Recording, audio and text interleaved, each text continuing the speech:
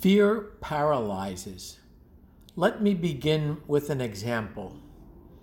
A neighbor of ours, as I was growing up, was a diabetic.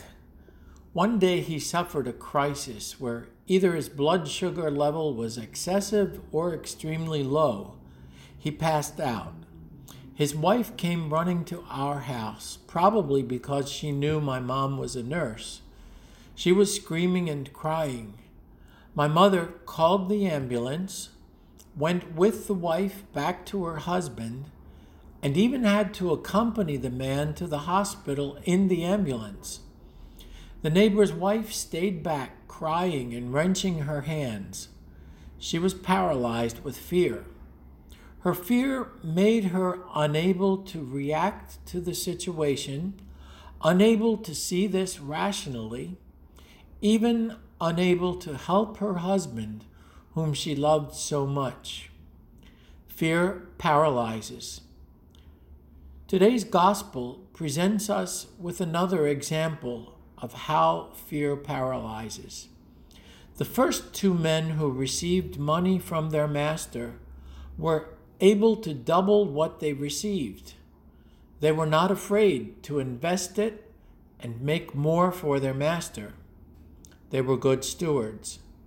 The third man went off and buried the little he received. Why?